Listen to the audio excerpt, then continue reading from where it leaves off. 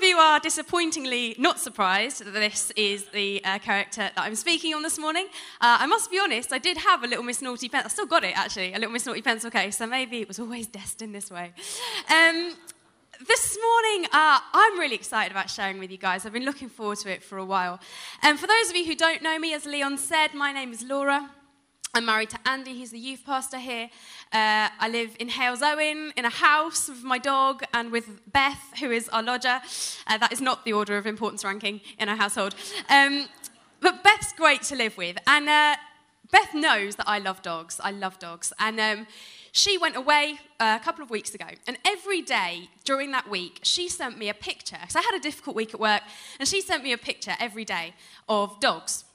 And I'm easily pleased. And these pictures are called dog shaming pictures. Now, for those of you who don't know what dog shaming is, or those of you who are cat people, there is cat shaming, but we're not really talking about cats this morning. These pictures are where your dog has like a naughty trait. It does something that it shouldn't do. And so you take a picture of your dog in the middle of that thing, and then you put up a little sign next to it saying what its naughty trait is. So I've brought some with me. So this one here is our first dog shaming picture. I eat pillows. The next one, this one says, I killed the sofa for you, you're welcome. And that behind it is what is remaining of their sofa. The next picture, it says, I break into the pantry and hide potatoes around the house. Our next dog, I have eaten 2 Bibles in the last week. I'm actually missing part of James from my Bible for that exact reason. Next picture, I eat the wall instead of my food. Next one, this is one of my favourites, you just need to think it through. I poo at the bottom of the kids' slide. What a win. Everyone's a winner. And then this final one, this is our dog. I steal underwear when no one is looking. It creates some incredibly awkward moments when the dog appears in the doorway with someone's underwear in his mouth. He has a partiality for socks, but we'll take whatever's going, to be honest. You know, it's a funny thing with those dogs, because I really hesitate to call my dog naughty. I will use lots of other descriptive words. I might use clever, or sneaky, or lively, or full of personality, or creative. What I don't want to do is use the word naughty, because the word naughty kind of has a connotation with it that you don't really like. But if we're honest, what this is a dog doing something that we all know it shouldn't be doing. And I do feel for those dogs, because particularly if you think about the dog that's eaten the sofa, that's a big naughty, isn't it? Like that's something that everyone's going to know about. As soon as someone walks into that house and they see the sofa looking in that state, everyone will know the dog did that and it's his fault. The dog who hides potatoes around the house can maybe get away with his naughty side a little bit more. It's endearing and it's sweet, and maybe you only know about it if you happen to sit on a potato. But dogs aren't great at hiding what they do wrong. That's the good thing. But we are so good at hiding the stuff that we get wrong. And some of us this morning, I believe, some of the stuff we get wrong is sofa-sized. And it's stuff that is actually very difficult to hide, and a lot of people probably know about. But for some of us this morning, it would be more potato-sized. And it will be stuff that not many people know about, and you think you can get away with it. And what I want to say this morning, while I hit myself in the face with the microphone, is that I don't want this morning anybody to be focusing on anybody else's sofa-sized problems when you have potato-sized problems of your own. This morning, I'm going to be talking about being vulnerable and my own vulnerability, some of my own little Miss Naughty traits. And the reason I'm doing that isn't because I haven't got any friends to tell, so I'm just going to tell you guys. It's because I want you guys to know that if you're new this morning, if you've not been to church before, then we come to church because we know we're not perfect, because we know that we're in need of something, not because we think we are. And the other thing is that in my heart of being vulnerable with you, I hope that you might be able to be honest and vulnerable with yourself. And I can stand up here and talk about this stuff because I'm in a relationship with Jesus, and I know that this stuff that I get wrong and I mess up, that isn't all there is to me. It's a part of my journey, but it's not the end. So this morning, as we spend time together, I really hope you find it helpful, and I hope you find it freeing as we talk about our naughty bits together.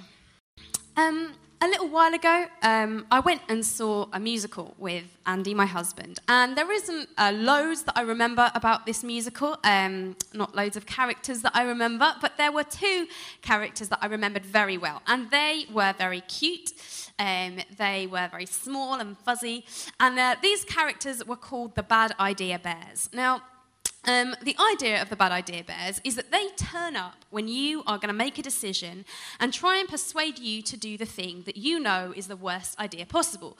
So one example during this play was that there was a character who had no money left. He'd run out of money. And he was going to a friend's party, so he went and bought one single can of beer. He got to the shop and got to the till, and the Bad Idea Bears caught his attention. And they said, do you know, look, over there, there's a can, not just 1 can, but 10 cans for cheaper. Now, if you're really going to be wise with your money, what you're going to do is buy the multi-pack, because in the long term, you're saving money. This guy's, you're right, that's such a good idea. So he puts his 1 can down and goes and buys his multi-pack of 10 and gets through the whole lot. With the help of the Bad Idea Bears, he drinks his way through the cans, which ends up being completely horrendous and setting up the rest of the story. And I can't help but think, in my life, not necessarily in that context, but I have Bad Idea Bears. I have these little bears that follow me around, telling me things that are good ideas to do that I know will only end badly. And this morning, whether we call those Bad Idea Bears or Little Miss Naughty moments, I believe we all have them. I think they look different for different people, but we all have certain things that are maybe part of our personality, part of our character trait, and often it will be a similar trait that we follow out each time. But little things that each of us have that we just know is not the best thing for us to be doing. And I'm going to share some of my Little Miss Naughties with you this morning in the hope that you would maybe go, oh, yeah, do you know what? I do that. Or you just be able to be honest with yourselves. One of these things is a shopping habit. I would say I struggle to keep a healthy shopping habit. My husband pointed this out to me, and I realised he might have a point. But now I put things in place, because I know in my past I have bought clothes when I've not needed them and bought clothes when I've not had the money to buy them. And so now I have a little accountability thing where if I'm going to go shopping and I'm going to buy something, I try and text Andy first. Yesterday I texted him after, not quite the right way around. But I try and text Andy before I buy something as a kind of an accountability thing. The other thing, another Little Miss Naughty of mine is blaming people for stuff. I'm really good at it. It's never my fault. Never. It hit home as to how much this is a problem one day when I think it was in my kitchen and I broke something, I smashed something, or I spilt something. My first thought, whose fault was that? Who put that there? Starting to get angry. I realised I'd been at home on my own all day. It was me, and I had absolutely no defence. And I think that moment highlighted to me that actually this is something that I do a lot. Other stuff that I do is I'm incredibly stubborn. Alison and Leon did a brilliant job of Mr. and Mrs. Stubborn last week, but I was sat over here and I actually heard myself thinking, I'm not stubborn, I just know I'm right. Who thinks that? Me, I think that. That's who. But at the risk of sounding like my mother, she will say that actually sometimes our greatest weaknesses are partnered with our greatest strengths. That often the things we're brilliant at then cause us problems at the other end of the spectrum where there's maybe stuff that is fallout of our strengths. So, for example, a lot of people would describe me as creative, which is great, and I love being creative. But the downside of that is it has a subheading of disorganised and messy and scatty and all these different things that come along with it. Another one is that I love meeting people. I love getting to know people, spending time with people. People energise me. The other side of that is that it can turn into people-pleasing. It can matter what people think of me. I love people saying nice things about me. But the thing that I've become aware that I have to watch, and if you're that kind of person, you have to really be careful, is that if you're married, and your marriage is in a difficult position, then someone comes along over here telling you all the nice things you want to hear, flattering you, then actually you can find yourself in really hot water. And I think you just need to be really aware of who you are and the things that you're brilliant at. And then the flip side of that might be the Little Miss Naughty bits that we have to really get our heads around to watch who we are and how we develop. And these things are different sizes for different people. Like I said before, some of these things are sofa-sized, and it's not something you can hide, and it feels like everybody knows about. And some of these things are potato-sized and can be hidden away until someone accidentally discovers it sometime. But whatever it is, and even if you think, I'm not sure that this is that big a deal, I want to ask you this question. Does that trait push you further towards who you want to become? And if you're a Christian this morning and you follow Jesus, I want to add on to that. Does that push you towards being more like the person of Jesus? Because if it doesn't, that stuff doesn't belong in our lives. I think the thing with the Little Miss Naughty stuff, the thing that we get wrong, the thing that we really have to watch, if I'm honest, is around identity. I think that this stuff, the stuff that we get wrong, the mess ups, and we do it all the time, that stuff can become our identity if we're not careful. But I just want to speak over you this morning that you are not Little Miss Naughty. This is not who you are. As much as you may think you look like this or I look like this is not who we are. You see, Little Miss Naughty, I don't know whether you can see, she's cardboard. She's a 2D character.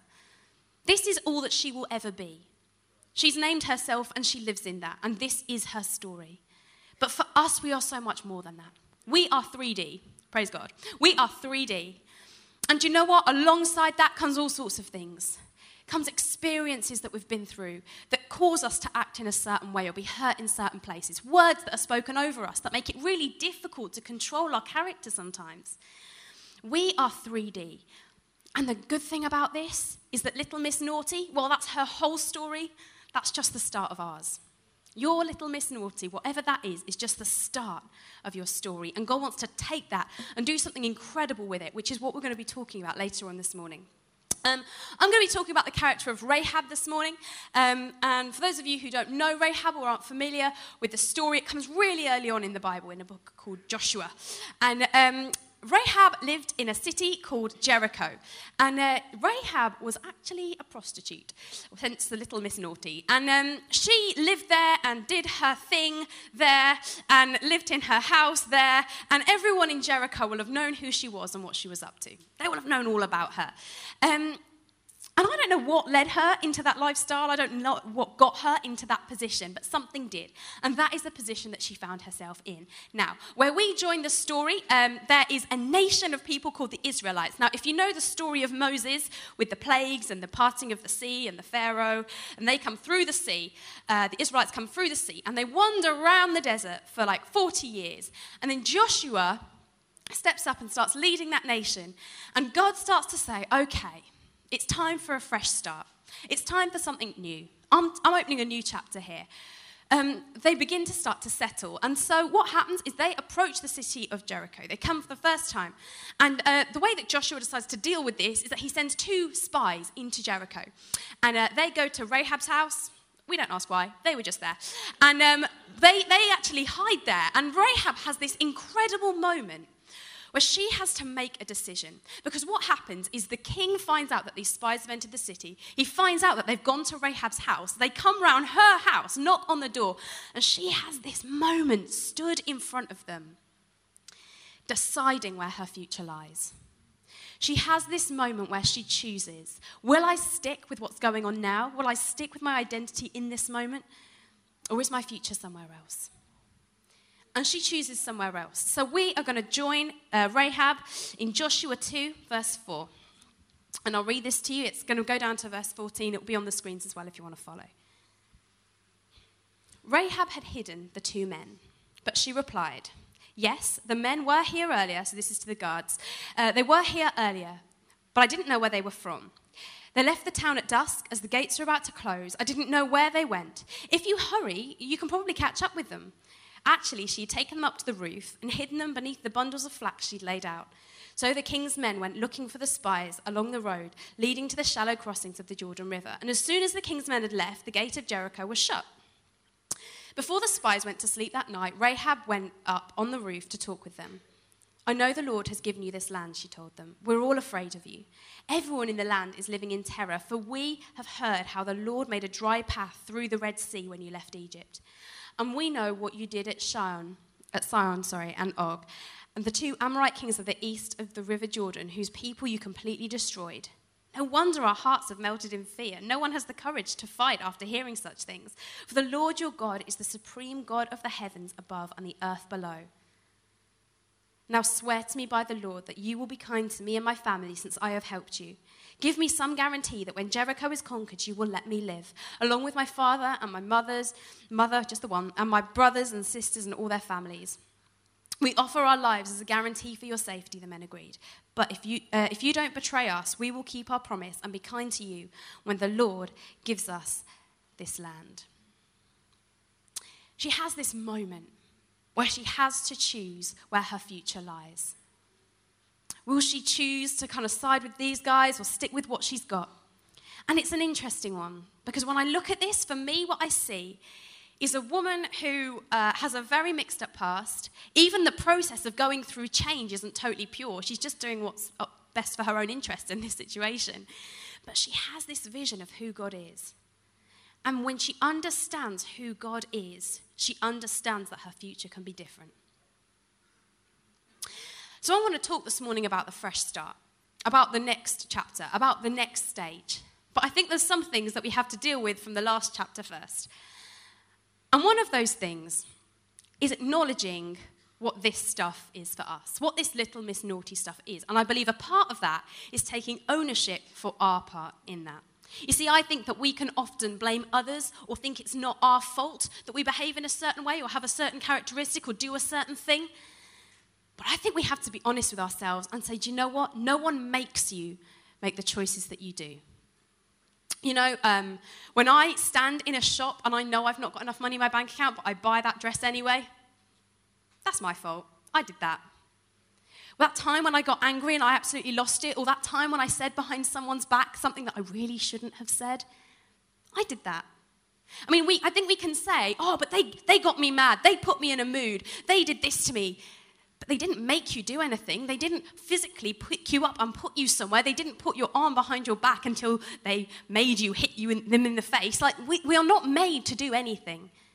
Do you know what? We're 3D. We've been through experiences, had words spoken over us that maybe lean us towards being broken and hurt by stuff, but no one makes you make the choices that we do. And so the first thing we have to do is take ownership over the mistakes we've made and maybe say sorry where we need to do that. The second thing I think we need to know is that we are so much more than this. This little Miss Naughty is not all of who you are. It may be an experience on your journey. It may be some baggage that you're carrying, something that you're going through, but this is not you. You see, Rahab understood what the face of God was. She understood that God was supreme. She understood who and what God was about. And in that, she realized that the situation she was in that moment, her past experiences, weren't necessarily her future. And that's the thing I really want us to understand this morning. Sometimes I run. I don't necessarily like running.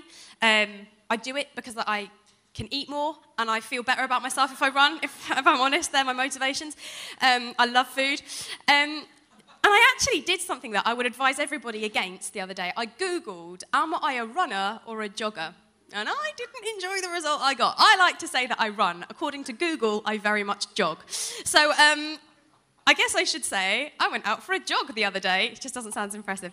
And one of the things I do when I jog is I listen to talks and podcasts and worship music. I love spending time with God that way. And I listened to a talk, and I can't even really remember what it was about that much. There was one line in this talk that literally stopped me in my tracks. It stopped me jogging. And it was a line that was talking about kind of stuff we'd been through and who we are and maybe negative sort of emotions and stuff like that. And this guy said, at some point you have to realize it's not cute anymore. It's not cute anymore. And I think in that moment, I realized that there's certain things that I do, certain personality traits that I have, that I'm very good at making excuses for. I somehow think I can get away with it. Maybe because it's linked to something that I'm good at and my messiness and my disorganization. But as soon as it starts to be letting someone down, you can't excuse that. There's stuff that we do that we excuse. Maybe because we're the funny guy, we can make jokes, and maybe actually sometimes they're hurtful jokes, but because they're funny, it's okay. we can't make excuses for our behavior. There comes a point when we have to choose to grow up. We have to choose to be mature in who we are. There's certain things for me in this last year that I think, do you know what? That is not naturally who I am. I'm not naturally good in those areas, but that does not mean that I can let those areas of who I am fall apart and go to rack and ruin because I'm good at this bit, and that be my excuse. We need to stop making excuses for who we are and choose if we're going to be mature. In the book of James, it says something that really challenged me, and this is from James 2, verse 24 and 26, and it says this. So you see, we are shown to be right with God by what we do, not by faith alone. Rahab the prostitute is another example. She was shown to be right with God by her actions when she hid those messengers and sent them safely away by a different road. Just as the body is dead without breath, so also faith is dead without good works. You know, people see your relationship with God through what you do. I really wish that people saw my intentions, but people see my actions. And that isn't to say I get it right all the time. You know I don't. I've told you I really don't. But we need to work on our actions and not just our intentions. We need to try and work at being people who do get stuff right. We will get stuff wrong. Sure we will. But we need to be quick to apologize when we don't get things right. When this stuff crops up, when this little miss naughty stuff, whether it be pride or vanity or an inability to not buy clothes, whatever it is, we need to be people who say, do you know what? I choose more. I choose more than this. In 1 John 2, verses 5 and 6, it says something else. And if you don't follow Jesus here this morning, you're actually off the hook for this bit, so you can just look smugly at everyone else. It says in 1 John 2, verse 5, but those who obey God's word truly show how completely they love him. That is how we know we are living in him. Those who say they live in God should live their lives as Jesus did. And you know what? That may mean changing what we're known for. It might mean that it's not a bad thing, any of this. It might mean that you're known as the bubbly person, which is brilliant, that's great. It might mean that you're known as the funny person. It might mean you're known as the person who goes from relationship to relationship to relationship. Whatever our primary trait is, our goal, our primary trait is to be like Jesus. And what does that do to our identity? If the thing that you cling to most for who you are is kind of put down the rankings a little, and actually what's put at the top is that person, aren't they just like Jesus? That would be nice. It doesn't happen that often to me, but I'm hoping one day it might. In those moments, can we give up who we are to be identified in Jesus? And that isn't to say that anything else is bad. It isn't to say that God wants to take away all your fun and make you someone really boring. That isn't it. God wants to take you, the best version of you, take away all of this stuff, brighten up the rest, and make you shine. He wants to give you a hope and a future where you're not tied down by this stuff, where you don't keep making mistakes, where you don't keep getting stuff wrong, but instead where you step into a future where God says, I love you, I'm proud of you. He will say that whether you get stuff right or not. But ultimately, you are his. And people who look at your life see that you are his as well. If you're not a follower of Jesus here this morning, I would really suggest about thinking about that as a possible life choice. It's the best. And all of this stuff, I can freely stand up here and say, do you know what, I get all this stuff wrong. And I can do that because I know that this is not who I am. God sees me as so much more than that. The interesting thing, I think, about Rahab is that she chooses her identity.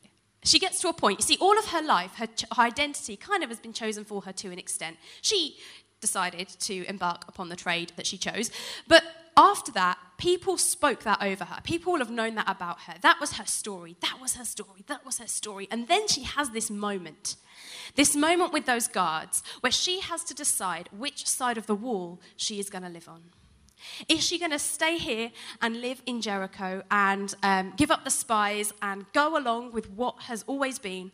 Or is she going to choose a new hope and a new future? Which side of the wall does she choose? And do you know what the thing I love about this is? That when she makes her choice, when she decides to go along with the Israelites, and that is what happens, she goes and lives with them. She is actually one of the first Gentiles, people who aren't Jewish, to become into a relationship with God and live in that community. When she makes that choice, the things she left behind, it turns to rubble. There's not even an option for her to go back there anymore. It's gone. The old has gone. And she chooses to live on this side of the wall where there is a hope and there is a future. And that doesn't mean that maybe the stuff that she did get wrong in the past won't come up again. She'll probably still have the thoughts and the memories and the experiences in her brain of all the things that she chose that she shouldn't have. But she chooses her side of the wall and she chooses to live there. There's stuff I get wrong all the time, but I know that that is not where I'm living. That's where I was. And so we need to decide what choice we're going to make on that. The other thing that I believe is really important in all of this is who we decide to live with. So Rahab makes this choice of living on the other side of the wall, and she goes and lives in a new community. I think the community that we keep is so vital. As we get to know God, as we spend time with God, getting to know him, experiencing him, letting him change us, this stuff becomes so much less attractive. This stuff doesn't even get our attention anymore. You're like, why would I bother with this when I have this? This stuff is just so much less appealing. So it's not in our own work that we begin to change. As we get to know God, stuff begins to change in us. But also, in terms of who we keep around us, I think really determines which side of the wall we manage to stay living on. Many people who know me know that I have plenty of embarrassing experiences. I humiliate myself regularly, and I'm used to it now. I have a thick skin, very little embarrasses me, and I just deal with it. I roll with it. I roll with the punches. And then I get to stand up here and tell people who don't know me as well all the things that I got wrong and all the silly things I did, and you get to benefit from it. So it's a win-win in a way. My last genuinely most embarrassing experience happened about a year ago. And I've actually not really shared it from stage very much at all. This might even be like the first talk that I've shared this in. But this time last year, it was a hot summer's day, and I decided this is a dress day. This is a summer dress day. So I put my summer dress on, I put my jacket on, I went to work. And I got into work early that day.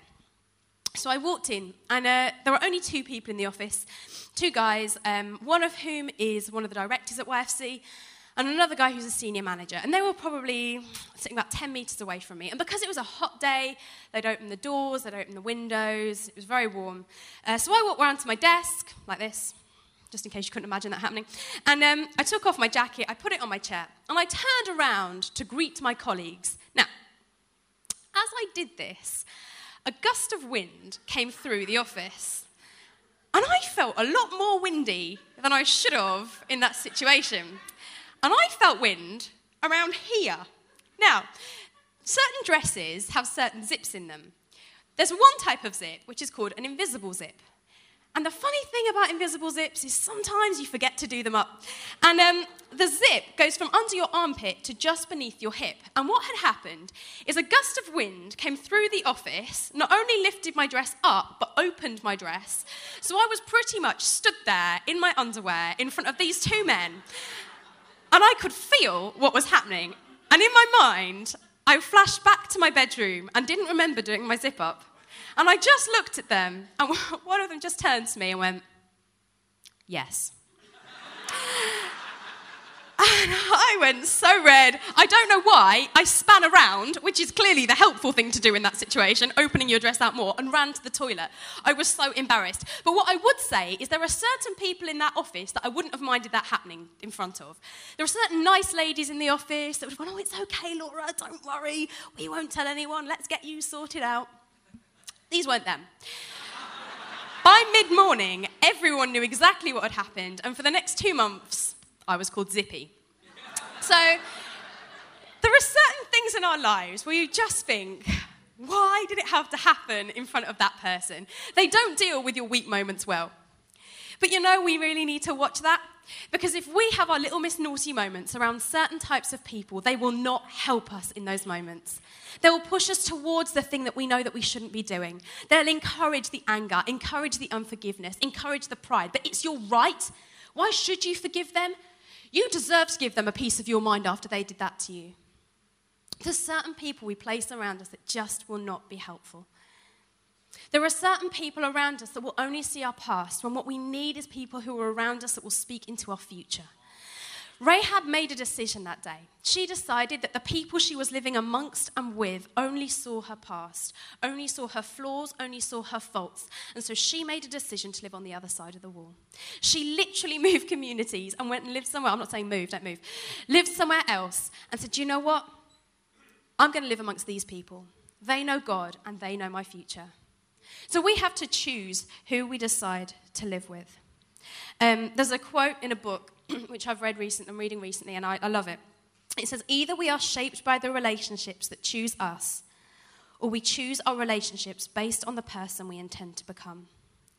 Either we are shaped by the relationships that choose us, or we choose our relationships on the basis of the person that we want to become. We need to work out whether we want to live in our past or our future, which side of the wall we're sticking with. When we were praying before the first service, Leon said something really interesting in one of his prayers. He pointed out that Rahab's future really began the moment that the walls outside of Jericho fell. You see, what happened in this story is that the Israelites didn't just go in with, hand grenades and stuff. They went into the city, they went around, and they just marched around the city. They went around and around and around and around until the defensive walls fell. And it was when the defensive walls fell that Rahab's future could really start. You see, I think we're scared of this stuff. I think we want to justify it, defend it, keep it to ourselves. But it's only when we take those walls down and we really let God get his hands messy that our futures can start. So Rahab's future. Rahab's future was actually really interesting. If we look in the book of Matthew, we can see they have this thing which is called a genealogy, which is basically a list of names, which is often the bit of the Bible that you will skip reading because it looks boring. But actually in this bit, it's really interesting because in verse 5, it says that Rahab marries a guy called Salmon. And they have a child who has a child who has a child.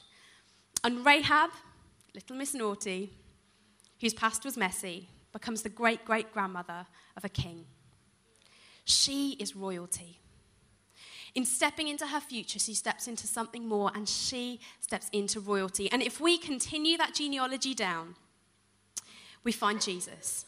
Not only is she royalty in terms of human eyes, but she is human royalty and spiritual royalty, and carries all the authority that has with it.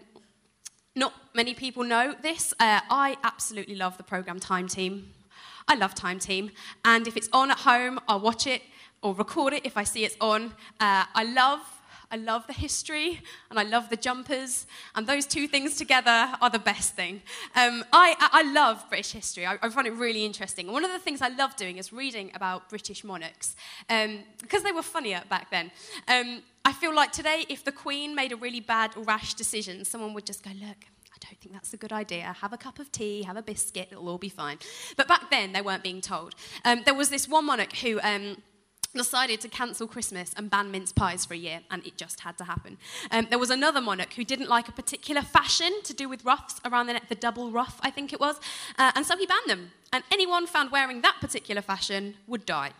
There are a few fashions that I think maybe that should have been brought back in with, but we won't go into that now. Queen Elizabeth I, she's one of my favourites, she's an interesting one. She actually decided that she was going to tell people what they could and couldn't wear. So certain people could wear certain things and certain colours, so you're allowed to wear purple, you're allowed to wear yellow, and you, my friend, will wear a chicken suit. She just decided what they were going to wear, and that's just how it was. She had authority over those people, and just what she said went. That's what authority is. What you say goes.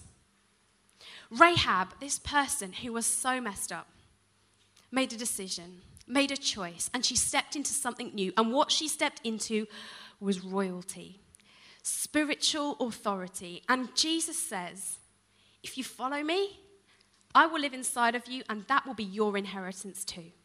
You will have spiritual authority. You will be a part of this royal bloodline because I will live in you. There's a quote that I'm loving at the moment, and we'll say at any opportunity, and it's this. It says, when you know who you are and you know what you carry, nowhere is off limits and nothing is impossible.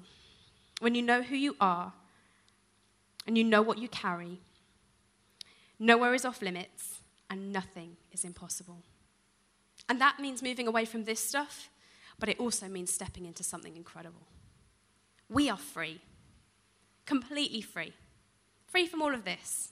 You may make some mistakes sometimes, but we're free from it. And so why would we return to this when we could choose this? It's just completely unappealing. In a second, I'm going to give a chance for anybody here this morning who maybe hasn't said they would like to follow Jesus to do that. I think for some people, maybe this stuff is all that you feel that you have. This mess, just mistake after mistake, and you're not sure where your identity sits in that. And if this morning you maybe have been thinking about following Jesus for a while, something that you've been considering, and you've never maybe put that mark down and said, yes, I choose this side of the wall, then in a minute I'm going to give you an opportunity to maybe step into that if that's something you're interested in. The other thing I'm going to do in a moment, after we've done that, is I'm going to ask God to speak to us. It's not going to be weird. We're just going to stand up in a minute. Don't do it yet. Too keen. And we're going to say to God, God, can you just bring into our minds any stuff that is in our lives that looks like this? Any stuff that maybe we wouldn't think of normally that you want to get our awareness on and get our attention around so that we can begin to do something about it. And we're just going to see what God says. So could I ask everybody to stand up if you're able? That would be great. And what I'm going to do is I'm going to ask everybody to close their eyes. And none of that sneaky peeking that I know goes on. Actually close your eyes. And I'm just going to give an opportunity for anybody who hasn't yet said a definite yes to Jesus to do that. Because I think sometimes, like with Rahab, it's important to have those definite moments where we make a choice, where we draw a line in the sand and say, this is the future I choose. So if everyone could close your eyes. If you have never made that decision for definite and said, this is where I will live, this is the side of the wall that I choose, and this morning you want to choose to follow Jesus, well, no one at all is looking other than me, could I just ask you to raise your hand in the air and be really brave? That's fantastic. Great. Okay, fantastic. Thank you so much. You can pop your hands down. That's wonderful. Everyone keep your eyes closed. I'm just going to pray for those guys. God, I thank you that you are the God of new starts. I thank you that when we say yes to Jesus, we say no to all this stuff. And in your eyes, God, this stuff is all gone. God, you want to heal the words that have been spoken over us. You want to change our experience. So God, we're sorry for where we've got it wrong. But Jesus, we choose your side of the wall. Now, if you did put your hand up during that, stay where you are for now. But it would be great if at the end you fancied it to go and speak to someone in the back corner where it says welcome on the wall. And just let them know that you've made that decision. They may have something to give you as well. So that would be really great. What I'd like to do first before that happens is I would like us to just listen to God. Like I said, it's not anything weird. We're just going to close our eyes and stand there and try and clear our minds. And I'm going to pray and just say to God to maybe drop into our mind any stuff that we know or that he knows that is unhelpful that we do. So if you could keep your eyes closed, that would be brilliant.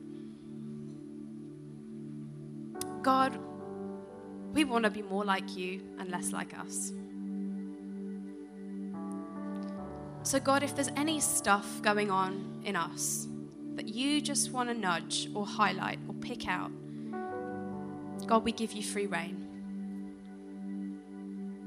God, if there's any stuff in our lives that is holding us back from you, that is the stuff that's stopping us living as free, God, we're just going to wait and listen and see if you put anything into our minds.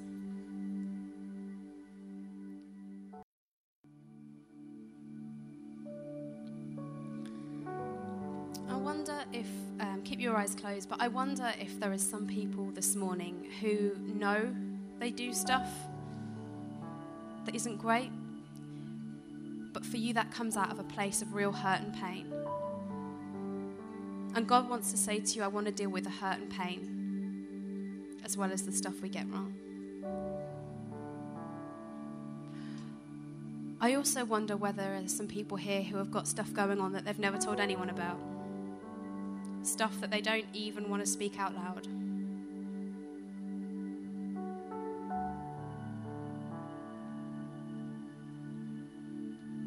But I feel like God wants you to know that He sees it, and He's always seen it. And He loves you exactly the same.